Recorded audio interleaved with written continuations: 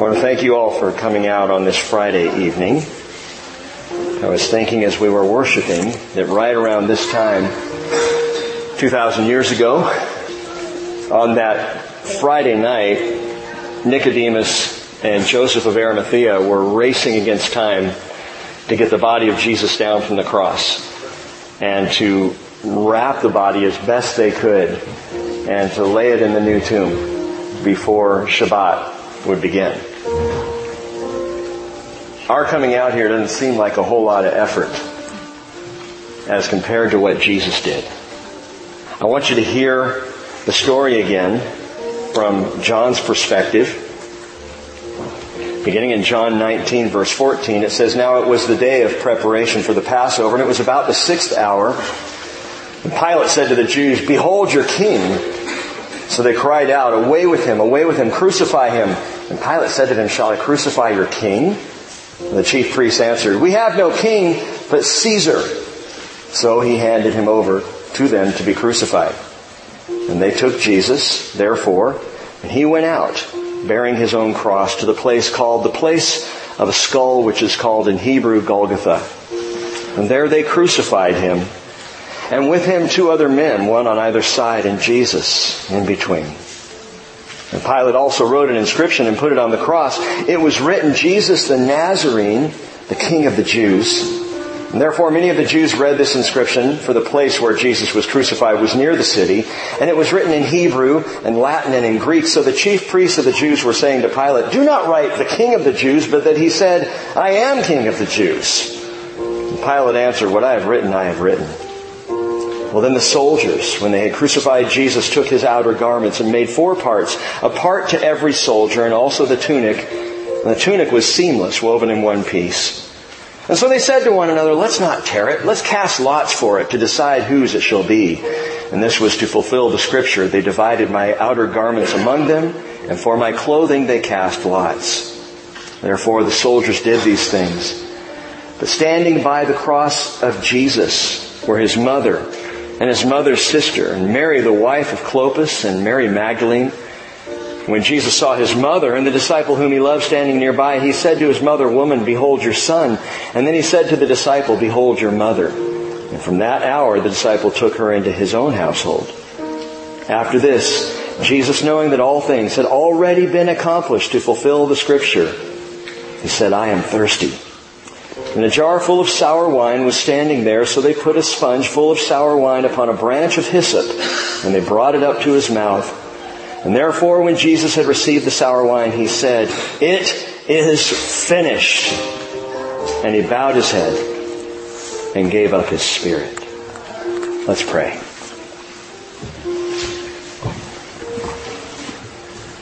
Lord Jesus, it's not just another service for us.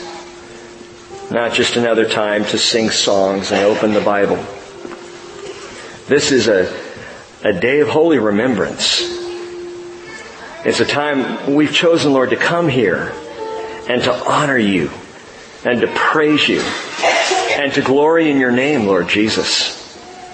And we are able to come here and to talk to you because you did not stay dead in the tomb, but you rose. And you offer new life to everyone who believes in you. But the path to that new offering of eternal life, Lord Jesus, you know was a bloody path indeed. It was a brutal path, Lord, by all physical accounts.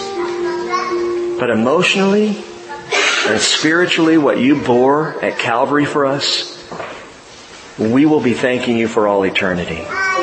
You made that Friday so good, and we thank you, and we praise you, and we honor you. Lord, I pray that you would give us some clarification, if you would, some understanding tonight, some revelation as to why you did what you did and how you went about these things and what it means for us here. And give us ears to hear what your Spirit is saying to the church tonight, in Jesus' name. Amen. A shocking statement was made this week. Maybe you read this, maybe you heard this. According to atheist journalist Eugenio Scalfari, a friend of Pope Francis since 2014, which is an interesting friendship because he's an atheist and, well, Francis is the Pope. But apparently, according to this author, this journalist, the Pope has rejected the biblical notion of a literal hell. And when asked about bad souls, the quote comes out of Italy's La Repubblica, which is Scalfari's publication. According to this, Scalfari asked Pope Francis, what happens to bad souls? And apparently Francis replied, they're not punished. Those who repent obtain the forgiveness of God and enter the rank of souls who contemplate Him. But those who do not repent and cannot therefore be forgiven disappear. There is no hell. There is the disappearance of sinful souls.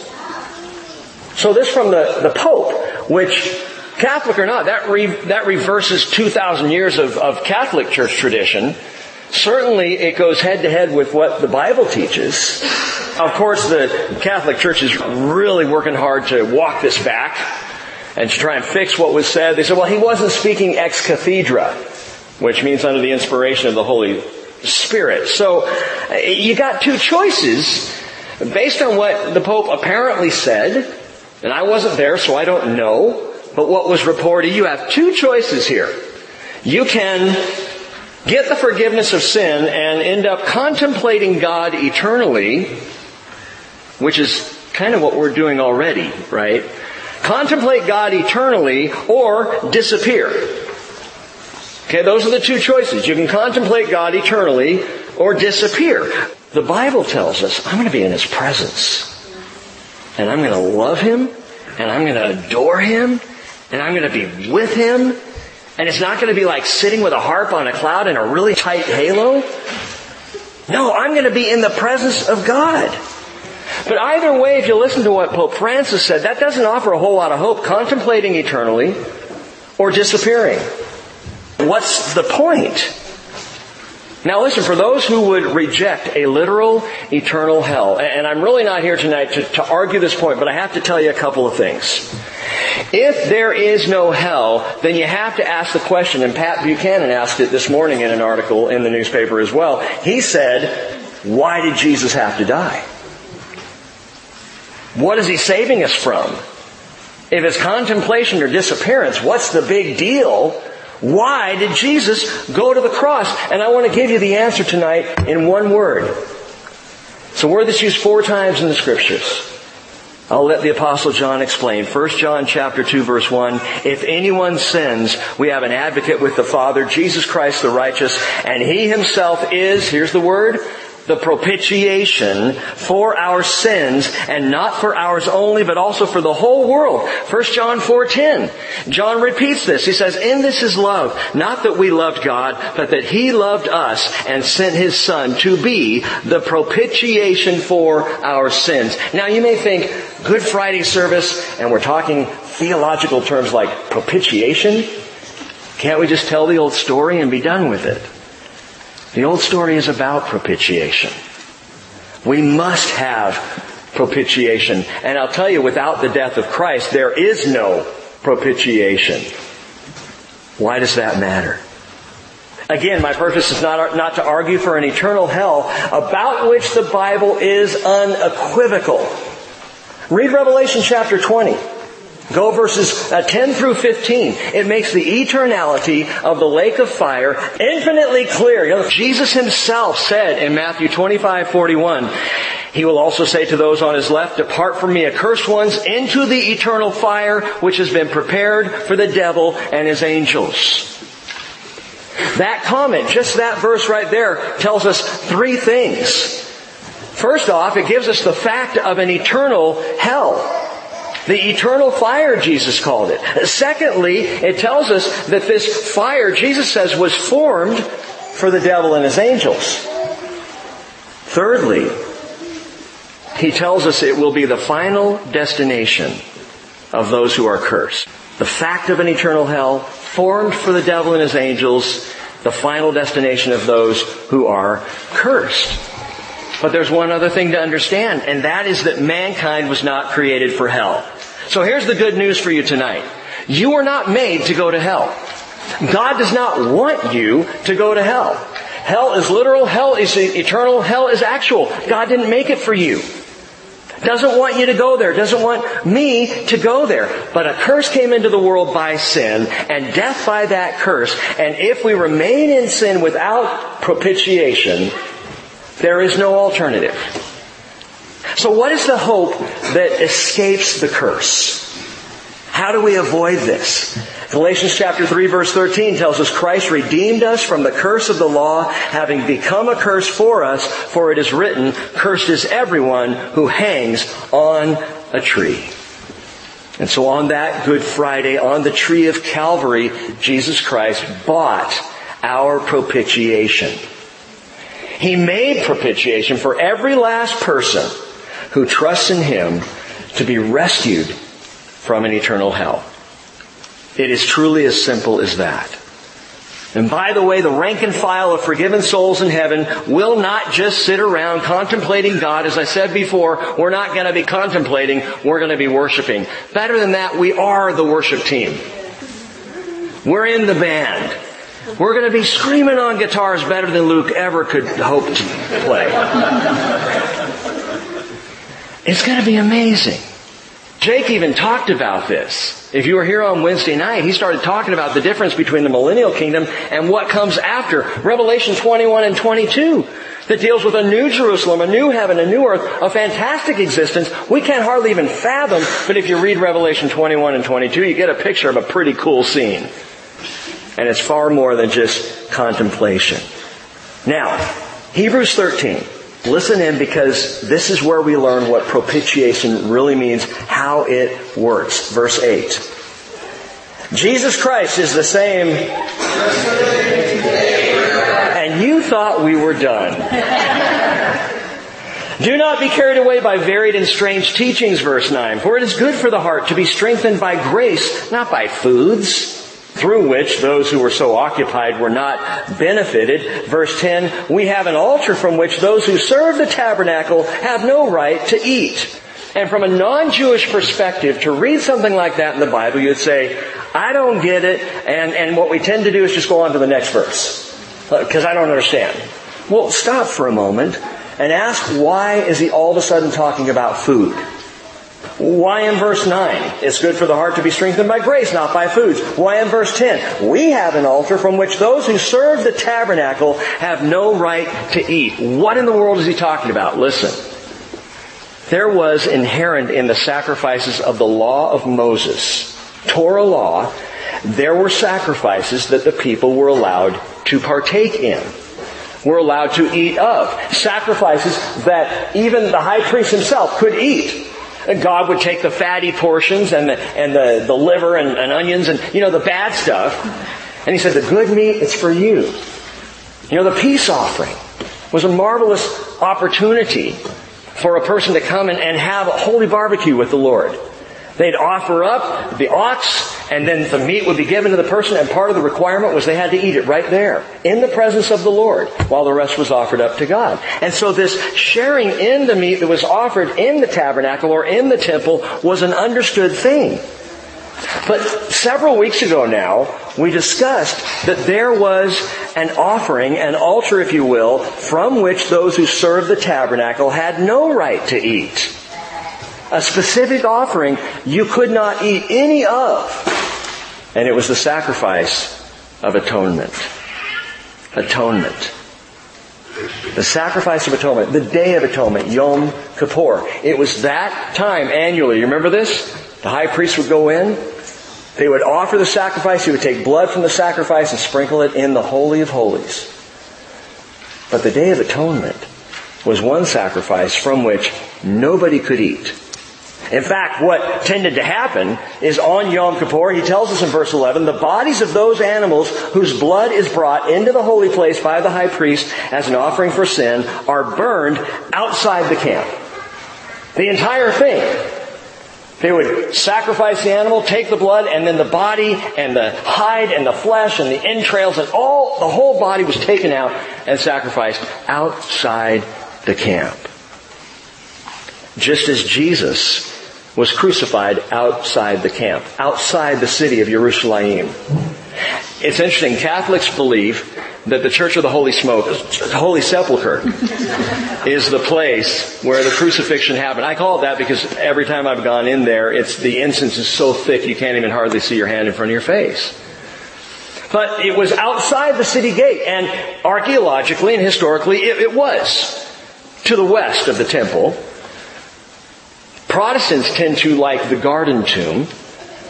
It's to the north of the temple, but also outside the city gates. Which one is it? We're not going to get into that tonight, although the offering was supposed to be given to the north, and the garden tomb is to the north. And I'm not saying that the garden tomb is the place, but I do believe the crucifixion was to the north. Outside the camp of Jerusalem, where Jesus was crucified, just like the offering on Yom Kippur. And if you were here a few Wednesdays back, you remember we made this point. Oh, okay, so Yom Kippur is what he's talking about. Leviticus 16:27 says, the bull of the sin offering and the goat of the sin offering, whose blood was brought in to make atonement in the holy place, shall be taken outside the camp, and they shall burn their hides, their flesh, and their refuse in the fire. Matthew 27 verse 31 says, after they mocked Jesus, they took the robe off him, they put his garments back on him, and they led him away to crucify him. And as they were coming out, literally implying outside the city, they found a man of Cyrene named Simon, who they pressed into service to bear his cross. And when they came to a place called Golgotha, which means place of a skull, there they crucified him outside the city. Just like the offering for the Day of Atonement was given, burned up completely outside the camp. By the way, outside the city of Jerusalem, there to the north, is an ancient rock quarry. It's a rock quarry from which the rocks were cut and brought down for the temple, for Herod's temple, for Solomon's temple before that. A rock quarry, the place of the skull. And that quarry sits, even today, at the crossroads, if you will, of Jerusalem. There were roads back in the first century that led to the north, to the west, and to the east. And on those roads, crucifixion happened. At that rock quarry, it was a place of execution by stoning. According to the Jewish law, stoning the heretics, stoning those who violated law, they would be stoned there at that rock quarry until Rome stripped the right of capital punishment. And when Rome did that, well, then Rome began its executions in the same place because, hey, it was a well-traveled highway by many of the Jews coming in and out of Jerusalem, and a great place to set an example by crucifixion. So we believe it was in that place to the north. But either way, it was outside the city, just like Yom Kippur, and that's impressive. The crucified Christ portraying atonement outside the camp at the crossroads of history, the atonement of the cross. But you know what? And this is what's bothered me, what had been bothering me since that Wednesday night study. That doesn't work. I mean, yeah, the implication in Leviticus 16:27 and outside the city and the Day of Atonement and Jesus making atonement and all that, I mean, you can piece these things together, but there's something that doesn't work. A problem that I could not get off my mind. You see, Yom Kippur, by nature, was temporary. They had to do it every year. Every year, annually, they came right back around and Yom Kippur again. Why? Because you had to atone for the people's sins. And furthermore, atonement itself is temporary. You know what the word atonement means? It means covering. So in essence, atonement is the covering over of sin. So if you're telling me that the cross was atoning for our sins, what you're saying is Jesus' blood just kind of covered my sin for a while. But my sin is still there. The sin of the people of Israel was still there. God just atoned. He put off for a while. Do you know that the word atonement is not used once in the entire New Testament? You can't find it. It's not there. Because we don't have atonement. Not anymore. Atonement that means covering, not cleansing. Atonement was a pause, a holding off of God's wrath for the short term, but not for the long run. And Paul addresses this. Romans 3:23 says, all have sinned and fallen short of the glory of God, being justified as a gift by His grace through the redemption which is in Christ Jesus, whom God displayed publicly as a propitiation, not an atonement, a propitiation in His blood through faith, to demonstrate His righteousness because in the forbearance of God, He passed over the sins previously committed. That's atonement. God said to Israel, for now I'm going to look the other way. For now I'm not going to charge you with your sins. I'm going to cover it with the covering of the blood atonement of Yom Kippur. And then Paul says in Romans 3:26, for the demonstration of His righteousness at the present time, so that He would be just and the justifier of the one who has faith in Jesus. So the Day of Atonement looked forward to Jesus, covered the people until the coming of Messiah, but did not wash away sin. Propitiation does that. Atonement is not enough. Hebrews 2:17 tells us Jesus had to be made like His brethren in all things so that He might become a merciful and faithful high priest in things pertaining to God to make propitiation for the sins of the people. Get this, note this, propitiation is not a pause. It's eternal. Propitiation is not a Passover, it's forever. It's not just for now, it's for always. Propitiation, the word is hilasmos in the Greek, and it literally is translated appeasement. Now get this is huge. What the Hebrew writer is talking about in Hebrews 13 is not atonement.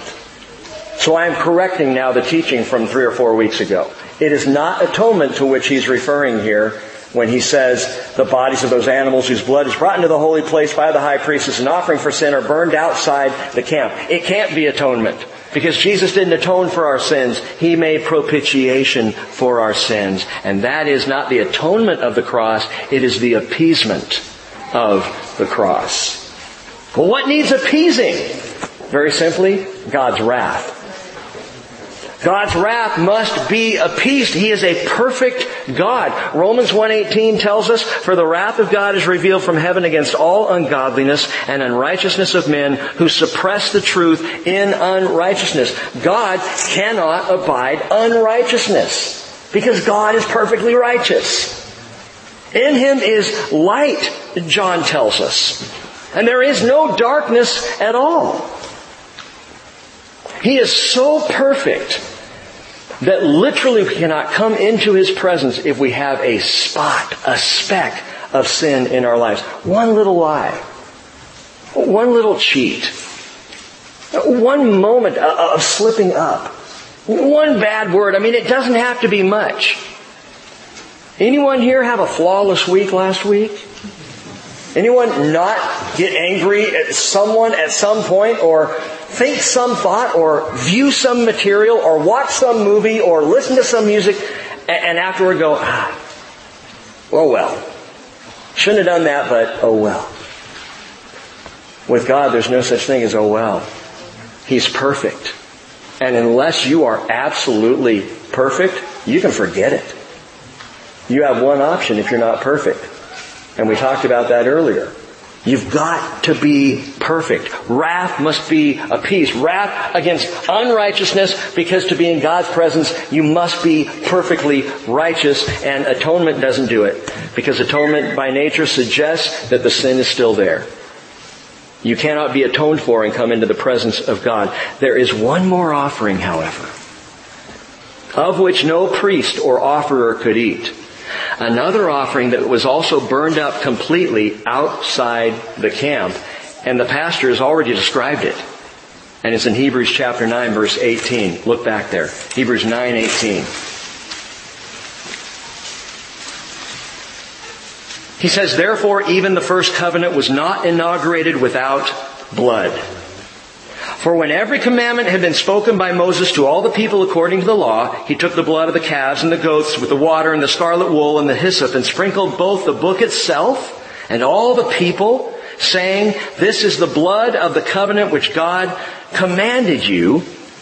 And in the same way, he sprinkled both the tabernacle and all the vessels of the ministry with the blood. And according to the law, one almost may say all things are cleansed with blood, and without the shedding of blood, there is no forgiveness. Therefore, it was necessary for the copies of the things in the heavens to be cleansed. Note that word, cleansed, with these, but the heavenly things themselves with better sacrifices than these. My friends, this is a sacrifice of cleansing. Cleansing's a big deal to God. I was asked a question before we went to Israel. It was brought to my attention that some think maybe the Temple Mount is not the Temple Mount. There's some videos on YouTube you can watch, and there's a guy who's come up with a new theory that perhaps, 2,000 years of archaeology and study have been wrong, and it was actually in a different place, and the Temple Mount was just, the whole thing was the fortress of Antonia. It was just a garrison for Roman soldiers. So I went to Israel with this on my mind. And as we came into Jerusalem, I was thinking about it, and I talked with our guide and friend Roni about this, and we had some good long conversations about it. He said, Rick, the archaeologists are not going to be wrong, No, this Temple Mount is where it is. And I'm like, okay, Roni thinks that. And I'm looking for evidence. We get to the Temple Mount. We begin to walk around. There's a huge stone, it looks like a big corner, and engraved upon that stone, which was toppled from the top of the Temple Mount, says to the place of the trumpeter. That's where the trumpeting of the silver trumpets was blown by the priests who were calling for worship at the Temple Mount. That would not have been on a Roman garrison. So that was one clue. But there's a bigger one. Do you know around the Temple Mount, all around the southwest side, they have found over 50 mikvahs. A mikvah? Baptistries. Pools of cleansing. Because you did not go into the temple without first going into the mikvah. The mikvah, they would walk down into it and do full body immersion and then come back out as a symbol of cleansing before coming into the presence of God, because cleansing is such a big deal. Now get this, propitiation, it's a sacrifice of cleansing. What he is talking about in Hebrews 13 is not atonement, it's propitiation, and the difference is huge. He's talking about not the sacrifice of Yom Kippur. He's talking about the sacrifice of the red heifer. Numbers chapter 19, listen to this.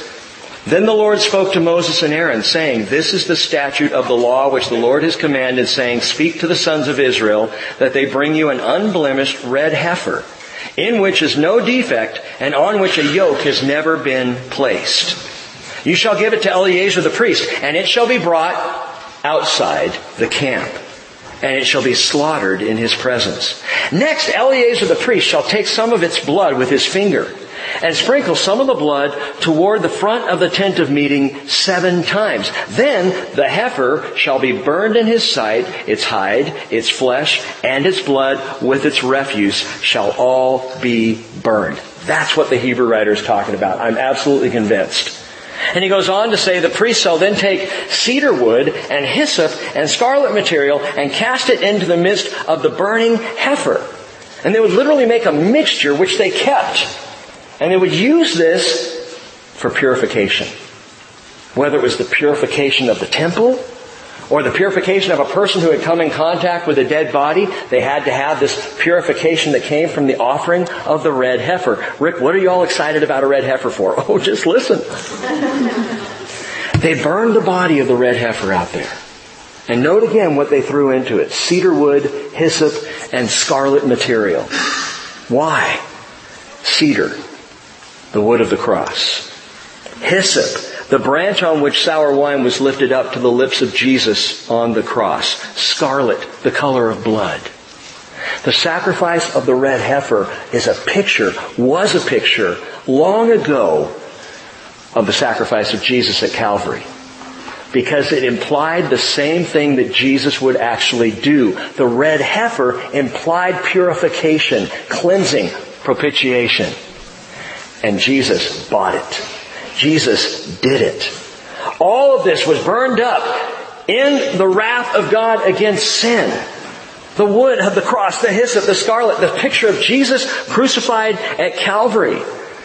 And you might say, okay, well, what is this offering all about? Verse 9 of Numbers 19, now a man who is clean shall gather up the ashes of the heifer, deposit them outside the camp in a clean place, and the congregation of the sons of Israel shall keep it as water to remove impurity. It is purification from sin. Now quickly, back in Hebrews 13 verse 12, therefore Jesus also, that he might sanctify the people through his own blood, suffered outside the gate. It's not atonement, it's appeasement. It's not the atonement of Yom Kippur, it is the appeasement of propitiation, sanctification, purification. That's what happened at the cross. And without this, we could not hope to approach the holy God. But because of the blood of Jesus, now suddenly, guess what? I'm pure. I know I don't look it, but I am pure. Spiritually whole before the Father. This is the message we've heard from Him and announced to you that God is light. In Him there is no darkness at all. 1 John 1:5. Is there any darkness in you? By your own behavior, by your own mentality, by your own actions. Any hint of darkness, you can't come into the presence of God unless you have propitiation. See, God again is perfect. 1 Timothy 6:16. He alone possesses immortality. He dwells in unapproachable light, whom no man has seen or can see. Unapproachable. Can't come near Him unless you're perfect. And that's what Jesus did. He made you perfect. He says, look, you just come and put your faith in me. For I obtained exactly what you need. I bought your perfection, your sanctification, your purification at Calvary. And at the cross, God's righteous wrath was not put on pause. It was absolutely appeased by righteousness. That's what makes this Friday so good.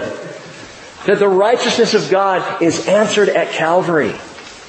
So that I can stand before Him. Well, let me put it this way. He made Him who knew no sin to be sin on our behalf so that we might become what?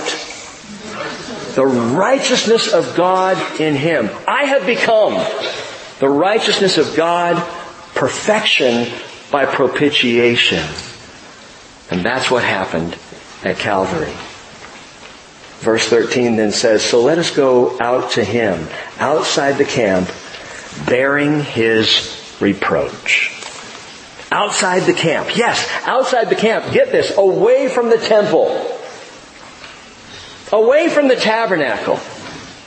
Meaning what? Meaning away from religion and law and ritual and requirement and trying to do what you must do to make yourself good enough. You will never be good enough. You will never be righteous enough or religious enough. These things, religion can only cover for a short time. You know what that's like. You go to church and you have a good worship service. You show up maybe at a Christmas Eve service and you walk out going, I gotta have grace points for at least 4 or 5 days here. I mean, I gave up my Friday evening for the Good Friday service. That's gotta count for something, right? Only for a little while. That's religion. Get outside the camp.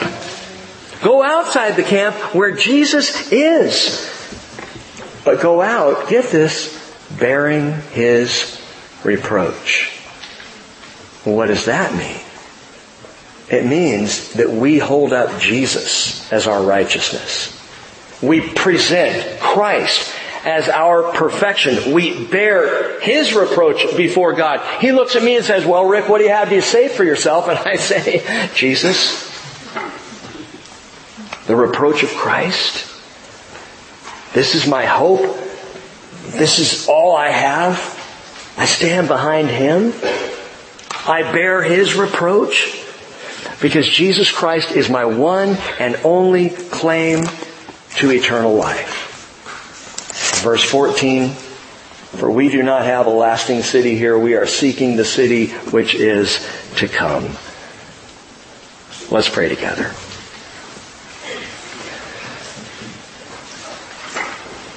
Lord, as we process not just the story, there's so much more than remembering the blood and the brutality and the ill treatment and the harshness of the cross. Lord, this is recognizing what you did in the spiritual realm. What you offer the heart of anyone who comes to you and says, I need you. I believe in you. This perfection, this sanctification that was blood-bought at Calvary. Oh, Jesus, we thank you. You did pay it all. And we owe it all to you. And we praise you on this evening with the depth of thanksgiving that is unending for what you did at Calvary. In Jesus' name, amen.